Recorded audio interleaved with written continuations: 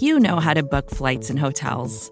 All you're missing is a tool to help you plan that unbelievable travel experience. That's why you need Viator. Book guided tours, excursions, and more in one place. There are over 300,000 travel experiences to choose from, so you can find something for everyone. And Viator offers free cancellation and 24/7 customer support for worry-free travel. Download the Viator app now and use code Viator10 for 10% off your first booking in the app. Find travel experiences for you. Do more with Viator.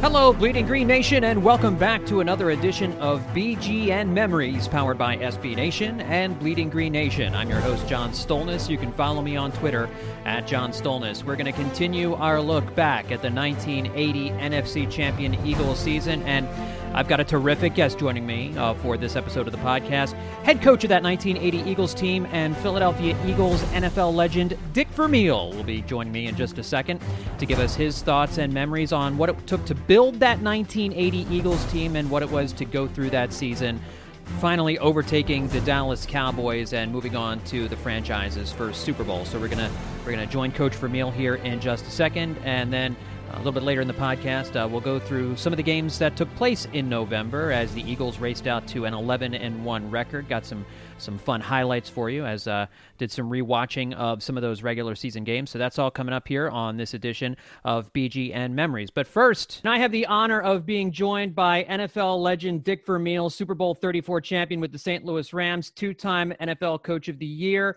and was voted into the Philadelphia Eagles Hall of Fame, and of course the head coach of that great 1980 Eagles team that beat the Cowboys in the NFC Championship game and went to the Super Bowl. Coach Vermeil, thank you so much for coming on BGN Memories. How are you, sir? I'm doing great. Thank you. Appreciate the opportunity to talk about my Eagles. Yeah, man, it's been such fun going through this season because I know a lot of current Eagles fans just don't know much about that 1980 team, but the first Eagles team to go to the Super Bowl and what you did transforming that team from where it was in the 60s and 70s to becoming a winner in the late 1970s was just astonishing. So when we talk about this 80 Eagles team, we kind of need to talk about the lead up to that season. So I guess my first question is, how dire were things when you first took the helm of the Philadelphia Eagles? I mean, you were at UCLA and things you had a potential national championship team there, and you left to take over an Eagles team that was one of the worst teams in the NFL. How big a challenge was that? Well, obviously it was a challenge. They had been losing for a number of years. They had broken even one season at a 7-7 record there in that long span without a playoff team. But initially I was not going to take the job, and George Allen and Chuck Knox both said, Coach, I know both of these guys personally, and I did, George Allen and Chuck Knox having worked for him, and they said, very seldom does someone ever call you up on a phone and offer you an NFL football job, and you better really seriously rethink your thinking. Yeah. And so I did. I was offered the job, or the opportunity to talk about it on a Monday, and I accepted it on a Thursday, I think it was. Met with Jim Murray and Leonard Toews a few times at the Beverly Hilton Hotel in Beverly Hills, California. And, from there on, I was an Eagle. Well, and you had quite a task to build a roster there, too, because something not many people know is that when you took over, the team didn't have a first-round pick until 1979. So I think your first 3 seasons, you had to rebuild a roster without a first-round pick. How challenging was it to build a roster without being able to grab a top talent in the first round like that for so many years? Well, I did it the old-fashioned way. We just went to work. We had no choice. If you take those kind of responsibilities on, the circumstances. And you were right, John. We had no first, second, or third round pick my first year, no first, second, or third round pick my second year, and no first and second my third year. Wow. So there's 8 solid football opportunities right there with solid players drafted at that time. And I often say to myself, I wonder how good that team would have been if we'd had those guys.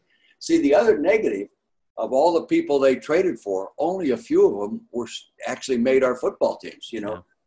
They were gone. Thank heavens Berge was there. Thank heavens Stan Walter was there. But basically, the rest of the trades and draft choices, high picks that they used to get these players were gone.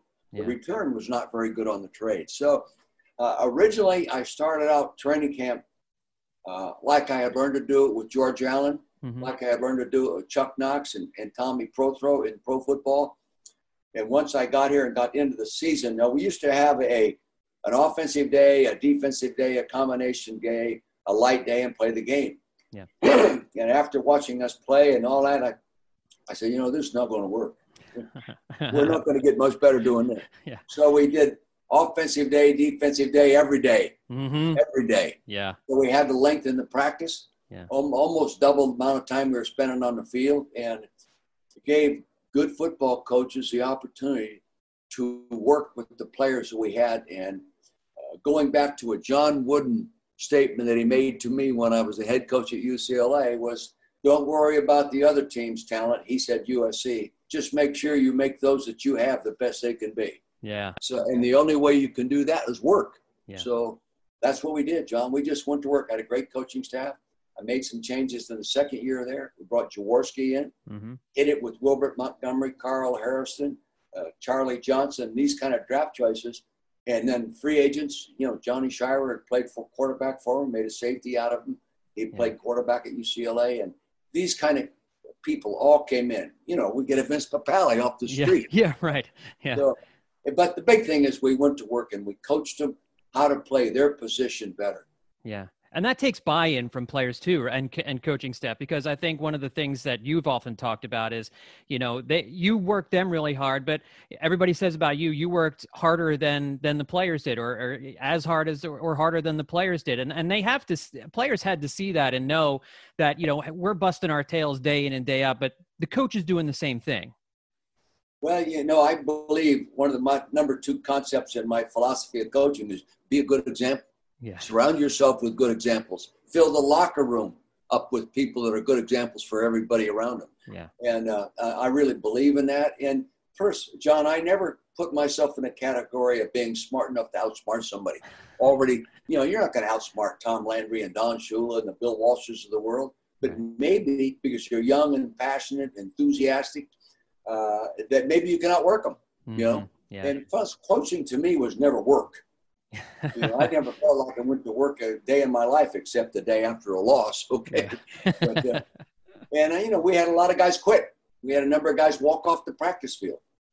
But those that stayed, there were 12 guys off the original roster that went to a Super Bowl 5 years later. 12 players. To make that journey, that must have been incredible for those guys. And I imagine that's why it was so emotional for you when you guys finally did break through, because you had some of those guys who were there for the really lean years, for the years when Eagles fans were just brutally negative towards the team, and understandably so. To be able to take everybody through that process and then eventually break through must have just been so emotional that it's hard to imagine anybody not getting emotional about it. Well, I'm razzed all the time. I know. Yeah. Even Boomer Esiason made a sarcastic remark on television the other day, interviewing Marshall Faulk, who did Vermeil Cry for You or something like that. I really believe in being who you are. Yeah. Yeah. Just do who you are. And I call that emotional integrity. If you have integrity emotionally, people really know you.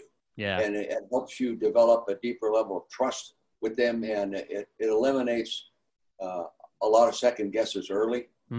So, and I was for it. I was, you could call it lucky. I often said to friends, if some of the things we did in our early draft without first, second, third round picks were done in New York, they'd make you a hero, make you a genius, my personnel people. Yeah. But here, you're lucky. You're lucky to get a Wilbert Montgomery. You're lucky to get Charlie Johnson. You're lucky to get Carl Harrison. Like 16, 17 years in the league. We worked hard at it. Collectively, everybody. Yeah. Very unselfish group of people. And you wonder if Football Karma recognized that, and the hard work that you guys put in started to turn things around with that Miracle at the Meadowlands in '78, because that seemed to be the launch pad I mean, obviously the hard work you all put in and everything like that was the root cause of success. But that miracle at the Meadowlands, it was a nice karmic moment for a franchise where I think the fan base anyway started to think, maybe things are starting to turn around a little bit. And I got to imagine having a fan base starting to rally behind the team had to help the team and help the players and help you as coaches as well. Well, this is a blue-collar, hard-working city. Yeah. Sometimes they're criticized for it and they're made fun of it, but it's a great quality. That's how our great nation was built. Yeah. People working together, and John, I used to invite George Allen to training camp because I'd worked for him as the first special teams coach in 1969. And I'll never forget this. He went off our practice field one day at Westchester. Mm-hmm. And we'd moved from Chester to Widener College. Yeah. And he said, Coach, he says, I've never seen an NFL team work like your guys work. Mm. You see, we're into the program now. They know how to work, know how long to stay on the practice. Anyway, and he says, this team has the talent to win about 4 games in the league, but it wouldn't surprise me you win 12. That's exactly what he said. And I never, ever forgot that. But he was reflecting his thoughts in regard to watching those kids now that, they were young men, how they worked. And fortunately for me, a number of them are still in town. They live around here. Yeah. I had dinner with 8 of them about 3 weeks ago. Okay. Oh, that's great. Yeah. So they're what I consider some of my closest friends because we went through so much together. Yeah. Well, I talked to Jerry Robinson last month for the podcast. Oh my gosh. Yeah. He's wonderful. And he had obviously nothing but wonderful things to say about you and his time because you had him at UCLA as well. And so I had him as a freshman, right? Wide receiver. Yeah. Oh, that's right. He didn't mention that part. Yeah. But he talked so highly of you and that team. And I want to talk about the 80 team because it was a special team. I mean, you could see the progression, and we see this with football teams sometimes. You see teams take steps. Sometimes a team just bursts onto the scene like your 99 Rams did, where, that you didn't have we have a winning record, then we make the playoffs, and we win a round, and then we get to the Super Bowl. Sometimes you take steps. Sometimes it just happens out of nowhere. For you, I think you could see the progression building. But in 1980, when you were coming into the 1980 season, did you have a sense that you could take that you were going to take that next step and really be the cream of the conference? I really did. See, the year before, 5th game of the season, Pittsburgh Steelers, world champion, came to Philadelphia, the 5th game of the season, undefeated, and we beat them. Mm. And from that time, that solidified the confidence and the belief in what we were doing, that it was right and that we could beat the best football teams in football. We just have to stay healthy and consistently play to our ability and keep working to get better. Yeah. And we use the same philosophy at St. Louis, same training camp routines and all that. And nobody else was working like that anymore. And I know 9 guys ended up going to the Super Bowl off my first Ram team, 9 guys. Wow. But see, we had 1st and 2nd and 3rd round picks and free agency. And so we had a big advantage here. So we got it done in 3 years. But yes, that was a great group. And where the team really showed its grit is in the second half of football, in the 4th quarter. They don't get credit for it. We gave up 44 points in 16 games in the 4th quarter that year. 44 points. Shit, we scored 130. Yeah. So, when players start seeing that, what they do is they start taking all their work that they had invested and they start taking pride in the result they're getting out of that commitment. Yeah. So they come to work every day expecting to work, expecting to get better, expecting to be driven and to drive others. So it was a great feeling. It was a good football team. It was good enough to win the Super Bowl. But in a series of 1, we lost, okay? We didn't play well. We turned the ball over. I didn't do a good enough job myself. That's the way I look at it. Yeah. Well, I'm going through the season month by month, and I'm going through November, and November was a particularly challenging part of the schedule for you because you had 3 straight road games to open the month. 4 of your 5 games were on the road in the month of November, and you were playing some real good football teams. You had the Raiders in there, you had the Chargers in there, both AFC opponents that were really, really good. And divisional opponents like Washington, even though you guys pitched a shutout in that game, divisional games are always a brutal matchup. Yeah. So, well, we had those teams had some outstanding Hall of Fame caliber coaches. Yeah. Yeah, no, that's true. I mean, Joe Gibbs was with Washington at that point, right? And Joe Theismann was. He was the head coach in 81. Okay. Jack right. Pardee maybe in 80. Yeah. I think you're right. You're right.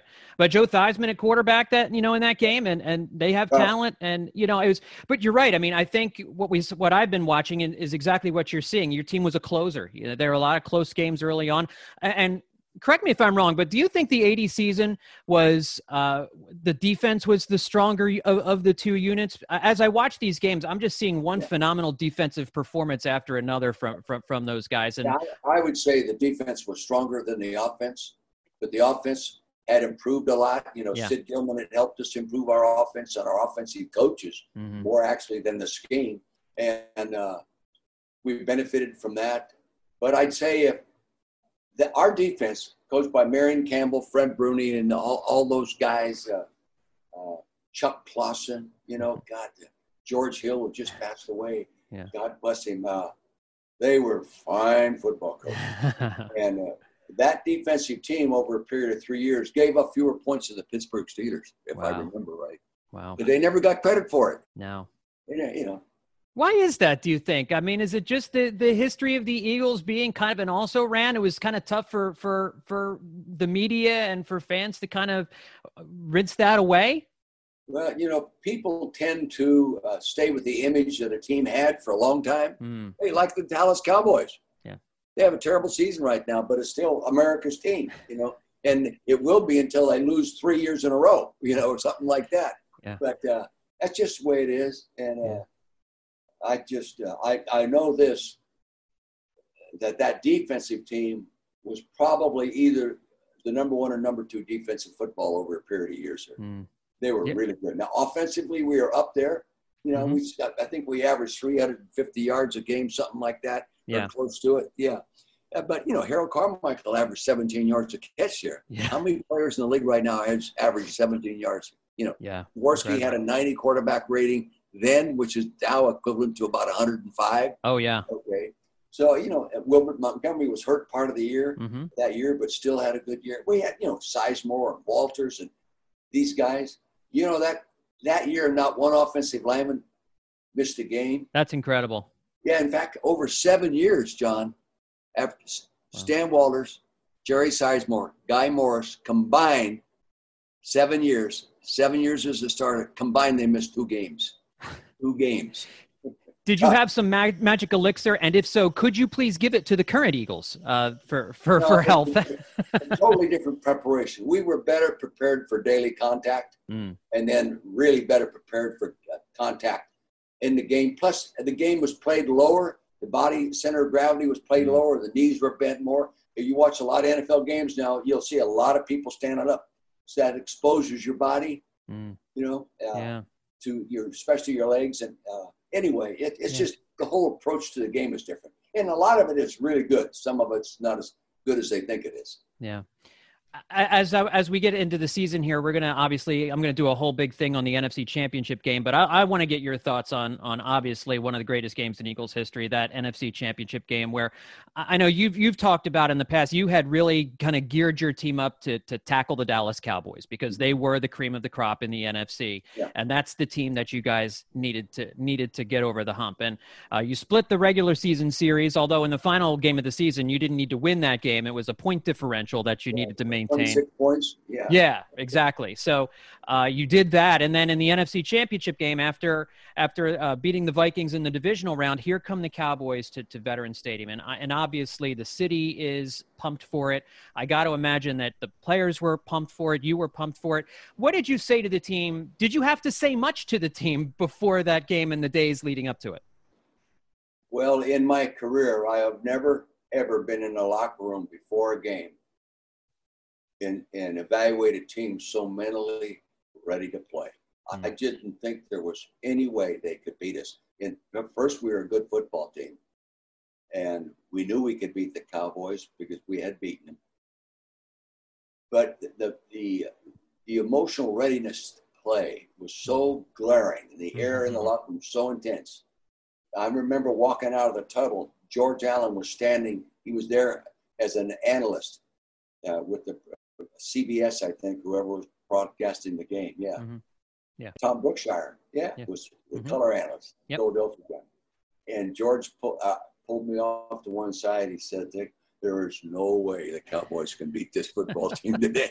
And I remember the statement I made. It's been quoted many times in the locker room. Like I said, if the Dallas Cowboys take us for granted, we're going to kick their ass. Yeah. And I thought maybe Dallas would come in a little bit overconfident because they had scored a lot of points on us on the 16th game of the season. In that, all that, and they may be a little too confident. But, the frame of mind is very critical when two teams are pretty close. Yeah. So, and we were good at taking the ball away and not turning it over until the Super Bowl. Yeah. Anyway, it was everything was in our favor. The weather was in our favor. Yeah. It was very, very, very cold. Yeah. The city was electrified. It's the stadium, the feeling in that stadium when you walked in there, it was like you're walking in a 20-foot square box, and everybody was so close and crammed into that box. Yeah. It was. I never experienced that after that. I never experienced that before that. Wow, that's awesome. I think Jerry Robinson also told a funny story last week. He said Tony Dorsett had to leave that game with an injury, I think, and refused to come back out. He was in the training room, and Otho Davis was looking at him, and Otho gave him some chili and cornbread, and Tony Dorsett said, "I'm done for the day. I'm not coming back out." I don't know if that's true or not, but yeah. Dorsett was a pain in the ass for us. He was a great football player. Yes, he was. And running behind a great offensive team. They were very good. Yeah. Anyway, Hall of Famers on that team. No doubt about it. I mean, and Tom Landry, obviously, a legendary head coach. Yeah. So talk about the Super Bowl just for a few minutes, because the team came out a little. It seemed. Do you think the team came out tight in the Super Bowl? That they were just they were the moment was big, or what happened with Super Bowl 15 in your eyes? First off, John, everybody that plays in the Super Bowl comes out tight. Fair enough. Yeah. Come on, that's the biggest game in the world at that time, and the NFL still is. I've been in two of them, and you come out tight. We just didn't play well. Yeah. We did not play well. The circumstances in preparation, evidently I made some mistakes. We didn't play as well as we were capable of. Mm-hmm. And we were banged up at wide receiver. We only had one starting wide receiver. Remember, Charlie Johnson started the game. Charlie Smith, rather. Yeah. But he had a broken jaw. So we let him start one play, and then we took him out. And he couldn't play. And Scott Fiske had a stress fracture. So we were playing with our number one, Harold Carmichael, and our number 4 wide receiver. Now we're playing against a press coverage, man coverage with the white gloves and tar all over their hands. It was tough. They took away things we like to do. We couldn't do it as well. And I compensated by playing Wilbert Montgomery outside some, which I think he was the leading receiver in the game. But then that hurts your running game. Yeah. So, if like we all say, if I could do it over again, I'd do some things differently. But unlike the NBA, unlike Major League Baseball, it's not a series of best of 7. Yeah. It's the best of 1. Yeah. And the Raiders deserve the win. The one long broken play touchdown should have been called back glaringly. Carl Harrison would have sacked the quarterback. The offensive tackle, who was in the Hall of Fame, grabbed him by the face mask and pulled him to the ground. Right. Okay. Pulled him to the ground, or else that play doesn't even happen. Yeah. And, there are a lot of things like that in all big games that make a difference. But we came out the end. You accept it. You give him credit. Tom Poyes is going on the Hall of Fame. Good for him. He did a great job. Yeah. I mean, and I think Eagles fans, we remember that NFC Championship game, more than the Super Bowl, just because it was the Cowboys and because if we'd have won, that wouldn't be that way. That's true too.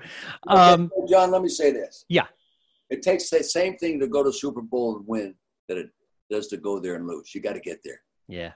It is tough to get there. I respect my Eagle team as much or more than I do my Ram teams, because we got there without all the resources to get there. Yeah. I remember when I was doing my contract, I had no agent.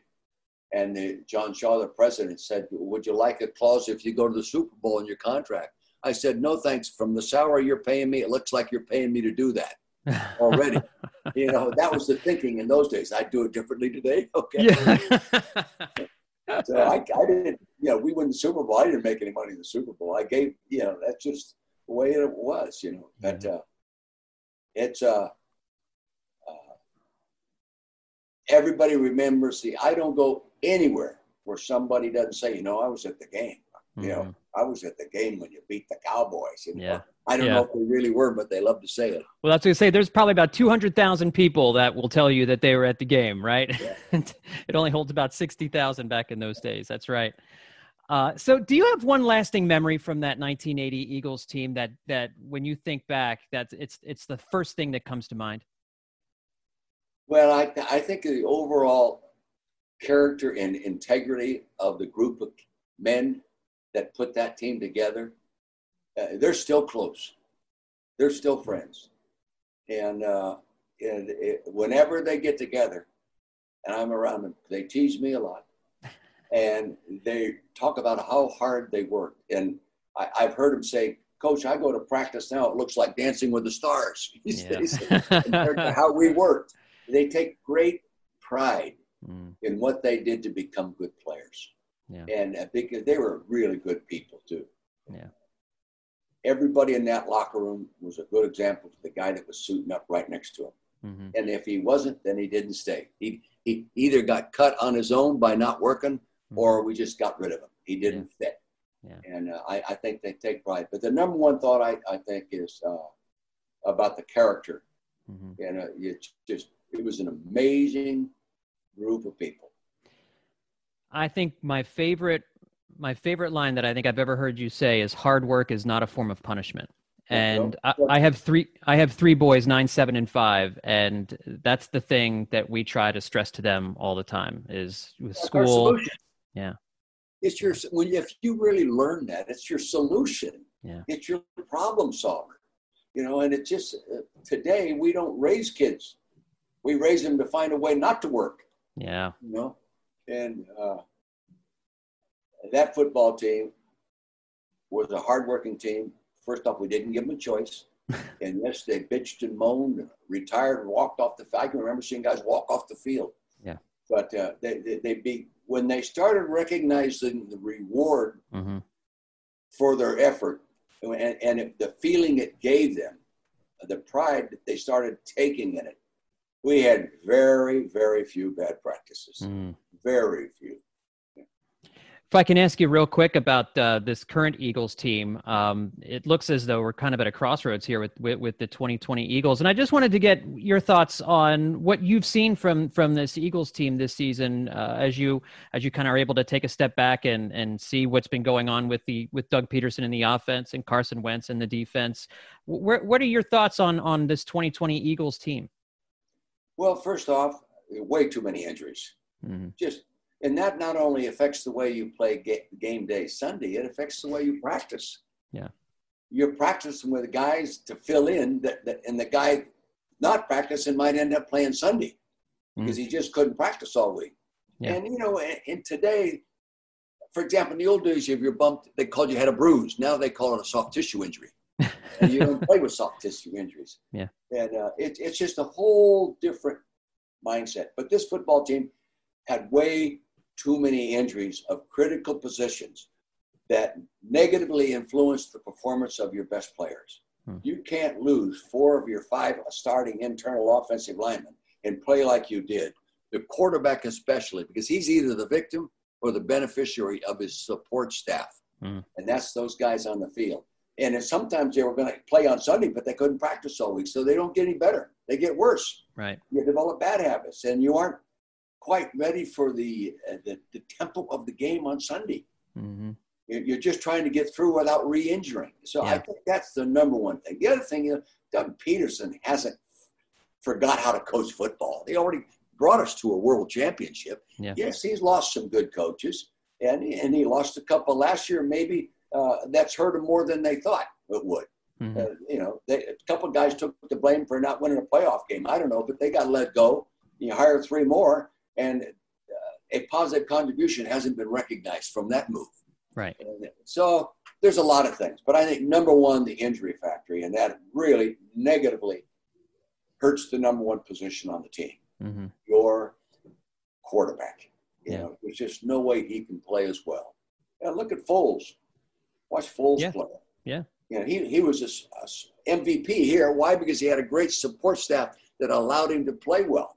See, in Chicago, that offensive line not very good. Yeah. Even when he's not sacked, he's getting bounced around, and there's someone around him distracting him. And it's hard to be really efficient at that position without other people playing their position efficiently. So, anyway, I think that's the number one thing. And I think sometimes players get a lot of money because they have played well, and all of a sudden they don't play as well.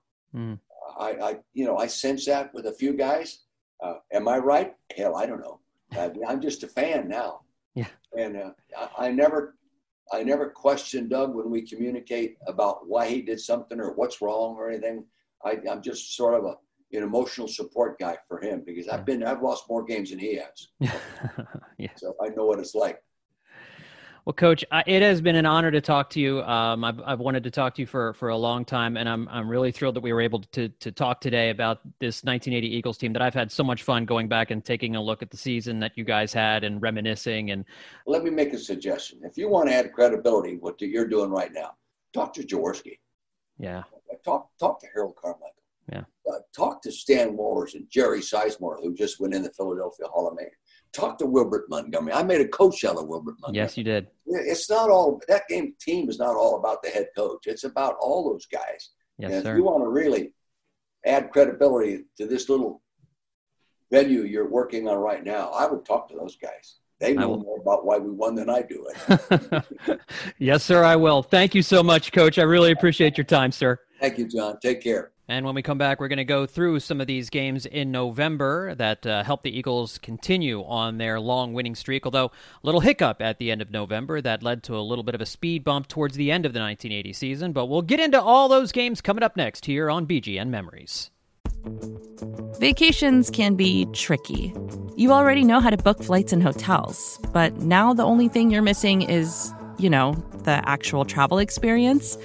Because is it really a vacation if you're just sitting around like you would at home? You need a tool to get the most out of your time away.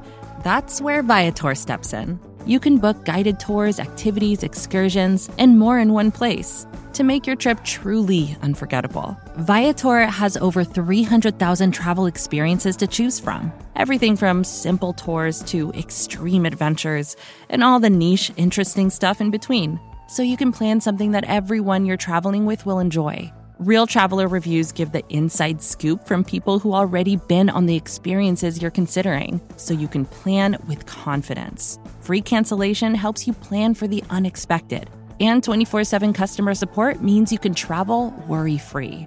Download the Viator app now and use code Viator10 for 10% off your first booking in the app. Find travel experiences for you. Do more with Viator. Support for this show comes from Atlassian. Atlassian software like Jira, Confluence, and Loom help power global collaboration for all teams so they can accomplish everything that's impossible alone. Because individually we're great, but together we're so much better. That's why millions of teams around the world, including 75% of the Fortune 500, trust Atlassian software for everything from space exploration and green energy to delivering pizzas and podcasts. Whether you're a team of 2, 200, or 2 million, or whether your team is around the corner or on another continent altogether, Atlassian software is built to help keep you all on the same page from start to finish. That way, every one of your teams, from engineering and IT to marketing, HR, and legal, can stay connected and move together as one towards shared company-wide goals. Learn how to unleash the potential of your team at Atlassian.com. That's Atlassian.com. Atlassian. And we're back on BGN Memories. So let's take a look back at this 1980 Eagles team in November. They started the month with 3 straight games on the road and 4 out of 5 games in the month were away from Veterans Stadium. In Week 9, the Eagles moved to 8-1 after beating the Seattle Seahawks 27-20 in Seattle, dropped the Seahawks to 4-5. The Birds had a 7-6 halftime lead thanks to a Billy Campfield 1-yard touchdown run, but the Seahawks jumped on top 13-7 with a Steve Largent 27-yard touchdown catch, and in a seesaw battle, the Eagles then went back up on top 14-13 with a Charlie Smith 15-yard touchdown reception in the third quarter, followed by a Tony Franklin field goal that made it 17-13. However, Seattle got a 9-yard touchdown run from Dan Dornick to make it 20-17 in the fourth quarter. However, the Eagles were able to pull away late with another Billy Campfield touchdown, a 5-yard reception from Jaworski, followed by a late 25-yard field goal by Franklin that made the final score 27-20. Jaworski was solid, 19 of 30 for 253, 2 touchdowns and an interception with a 98.3 rating. Charlie Smith had 5 catches for 109 yards and a touchdown. No Wilbert Montgomery in this game. Interesting, the Eagles won this game despite losing the turnover battle 2-0, but yet they managed to win by 7 points. Moving along to Week 10, the Eagles moved to 9-1. In a game they were widely expected to win against the New Orleans Saints, who moved to 0-10 after this 34-21 loss. But the Saints really played pretty well in this game until the very end. This is when the Saints, by the way, were really bad. I mean, paper bag on their heads, really bad. Archie Manning, really the only good thing they had going. But the Saints took a quick 7-0 lead, but a Harold Carmichael touchdown tied it. The Saints went back up 14-7 thanks to a Wes Chandler touchdown pass from Archie Manning. A Franklin field goal and then another Carmichael touchdown from Jaws made it 17-14 Eagles at the half. A third Carmichael touchdown in the third quarter stretched that lead to 10. The Saints played tough, though, with a Brooks Williams touchdown pass from Manning, making it 24-21 Eagles, but the Birds would add another Tony Franklin field goal and a fourth-quarter Mike Hogan run to put the final score 34-21 Eagles. Now, the Saints put up 411 yards of offense against the number 1 defense in the league that day. Jaws was great, 21 of 32 for 323 yards, 3 touchdowns, and no interceptions. Archie Manning, 25 of 40 for 306, 3 touchdowns, and 1 INT. Carmichael caught 5 balls for 89 yards and 3 touchdowns in this one. They didn't have fantasy football back in those days, but if they had, Carmichael would have been the fantasy star. Charlie Smith, however, caught 9 balls for 137 yards, but did not find the end zone. Moving on to Week 11. In Washington, the Eagles shut out the football team. They weren't called the football team back then. To move to 10-1 on the season, Washington dropped to 3-8. 24-0 was the final score. The defense pitching a shutout in this one. The offense, however, got the Birds up rolling early. Took a quick 14-0 lead in the first quarter. Started off by tight end Keith Krepfle, getting the Birds on the board first. Receivers, top and the bottom of the screen. 2 tight ends are in, both Spagnola and Keith Krepfle. Jaworski with time. Krepfle, he's in for the touchdown. Keith Krepfle over the middle with his 3rd touchdown catch of the year. And this big tight end, boy, he's like money in the bank. That was followed by the Eagles' other top receiving tight end, John Spagnola, hauling in this touchdown grab later in the opening quarter. Carmichael at the top of the screen. Smith to the bottom. Jaworski with time again. This is Spagnola, touchdown. So 2 tight ends with 2 touchdown catches on the 2 series that the Eagles have had the football. That's the thing, the Redskins are paying an awful lot of attention out there to Harold Carmichael and Charles Smith. As we see in the top of the picture there, they're doubling out there. They're leaving single coverage on the tight ends, and that's where Ron Jaworski is going to work. Franklin added a 38-yard field goal in the second quarter to make it 17-0. And then last week's guest on the show, Jerry Robinson, closed out a terrific day for the defense in the third quarter to seal the deal. Let's go for it on 4th down, less than a yard to go. Forte, I don't think he made it. No, he didn't make it. Ball is loose, picking it up with Jerry Robinson. Robinson to the 30, 25, 20. Brad Dean kept getting, and Robinson has taken it in for a touchdown. What a reversal on 4th and less than a yard. And the Eagles have gone the other way. It was not a banner day for the Birds offense, but the defense held Joe Theismann to 16 of 34 for 164 yards with no touchdowns and 3 interceptions. Moving on to Week 12, the Eagles won their 4th game in a row finally going back home to Veterans Stadium to take on the Oakland Raiders in a Super Bowl preview, as it turns out.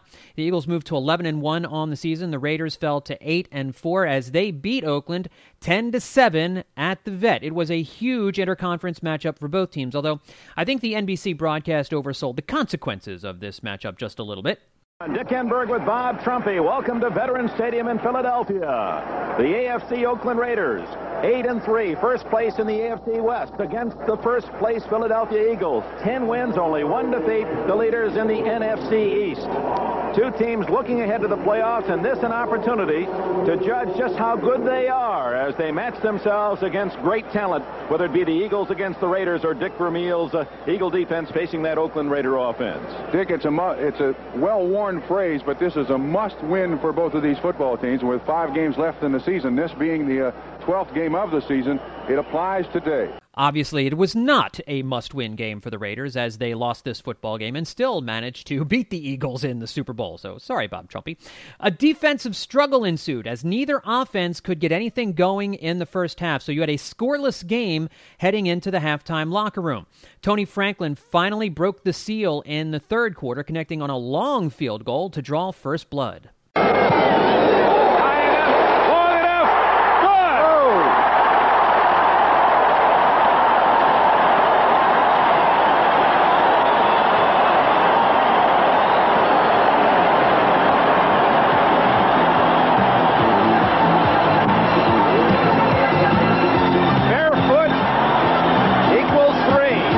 But the Raiders answered right back on this long touchdown catch by Cliff Branch from Jim Plunkett. Plunkett goes deep for Chandler. No, it's Whittington. Branch, and he's going to go all the way for a touchdown.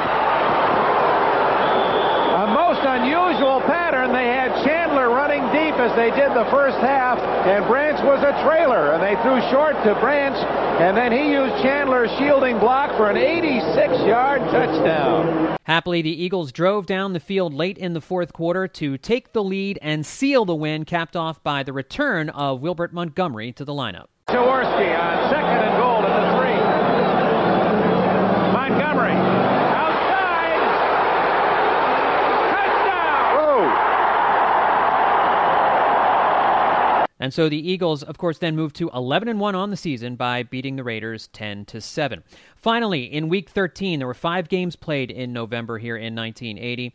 The Eagles' long winning streak, their 8-game winning streak, finally came to an end as they fell to a very talented Chargers team in San Diego, 22-21. The Chargers moved to 9-4 on the season with this win. The Eagles fell to 11-2. Air Coryell, you may have heard that name before. Don Coryell's Chargers really were they were one of a they were a little bit of they're before their time in terms of passing the football. They were incredibly good in the air. They really emphasized the passing game, had a fantastic offense led by quarterback Dan Fouts, wide receiver Charlie Joyner, and tight end Kellen Winslow. Winslow and Fouts, in fact, hooked up twice in the first half, first on a 14-yard pass in the first quarter. 2nd and 9, Fouts will throw. Lobs it out there to Winslow. Touchdown! Touchdown to Kellen Winslow. They hooked up again in the second quarter from 17 yards out on a brilliant catch over Jerry Robinson to make it 16-0 as the Chargers missed the extra point after Winslow's first touchdown. They'll throw. Winslow. There he is, and it is a touchdown to Winslow. Great catch by the young tight end. His second touchdown of the game. Draft pick last year, has it all. That's what he's lined up at a variety of positions. That time he's lined up as a back on a wing-back position, making a linebacker cover him. And really, Robinson did a good job, except that he couldn't outleap him. He's 6'6". And Robinson, the young linebacker for the Philadelphia Eagles, is much shorter than that at 6'2". The score was 19-0 Chargers at the half, thanks in part to Tony Franklin missing 3 field goals in the first half. He's going to try it. That one's up, and it's short. That's the third attempt for him. None of them good in the first half. Wilbert Montgomery, however, got the Birds on the board in the third quarter. And as you heard Coach Vermeil mention, this was a second-half team, and the Eagles came roaring back, made it 19-7 after a Montgomery touchdown run. A Chargers field goal in the fourth quarter made it 22-7, but then Keith Krefli hauled in a 16-yarder from Ron Jaworski in the fourth quarter. Here they go. Play action pass that way again. He throws it out. There's Krefli. Touchdown! Krefli for the score. The tight end, number 84. And the Eagles strike quickly. And that was followed by a Montgomery receiving touchdown pass from Jaws to draw the Birds to within one, but that was as close as they'd get. 35 yards passing in the first half. They've come to life with the passing game. Touchdown! Wilbert Montgomery has it. And the Eagles are right back in. That's their third touchdown of the second half. It's now a one-point game. And Hank Stram has been pointing out to you, this is the most disciplined team we've seen all year. They never lose their cool. They're very consistent. They have 3-hour practice sessions. They practice the longest of any club in the league. To make something happen, they still try to the very last minute to get back in the ball game and win it. And that's exactly what you talk about when you talk about the character of a football team with Philadelphia. So the Eagles were down with just a little under 3 minutes left in the game, 22-21, but the Chargers played keep away from that point on, and the Eagles never got the ball back to help finish off the comeback. And of course, there was no 2-point conversions in the NFL at this time, so an 8-point lead was a 2-score game, and so the Eagles just were not able to get over the hump and finish off the comeback. With that loss, the Eagles finished the November slate 4-1 and headed into December 11-2 and in first place in the NFC East. However, that was only good enough to stay one game up on those Dallas Cowboys, who were 10-3 and breathing down the Eagles' necks through their first 13 games. So next month, we'll take a look at the Eagles' final 3 games in December and talk about how they managed to secure the top seed in the NFC playoffs and managed to hold off the Dallas Cowboys and win the NFC East. In the meantime, that'll do it for this edition of BGN Memories. Again, my thanks to Coach Dick Vermeil for coming on the podcast and sharing his insights. And I'm going to do what Coach Vermeil suggested and do my best to get those guys on the podcast and talk about their memories from this incredible 1980 Eagles season. In the meantime, that'll do it for this edition of BGN Memories. And again, don't forget to check out BleedingGreenNation.com every day for the latest Eagles news of this 2020 team. If you are still reading about the Eagles, I imagine most of you are. And so you can keep track on your NFC East leading Philadelphia Eagles here during the 2020 season. And please leave a 5-star rating at the Bleeding Green Nation podcast feed on Apple Podcasts. Tell your friends about the Bleeding Green Nation podcast feed at Stitcher, Spotify, wherever it is you get your podcasts. Thanks, everybody, for tuning in. I'll talk to you next time here on BGN Memories.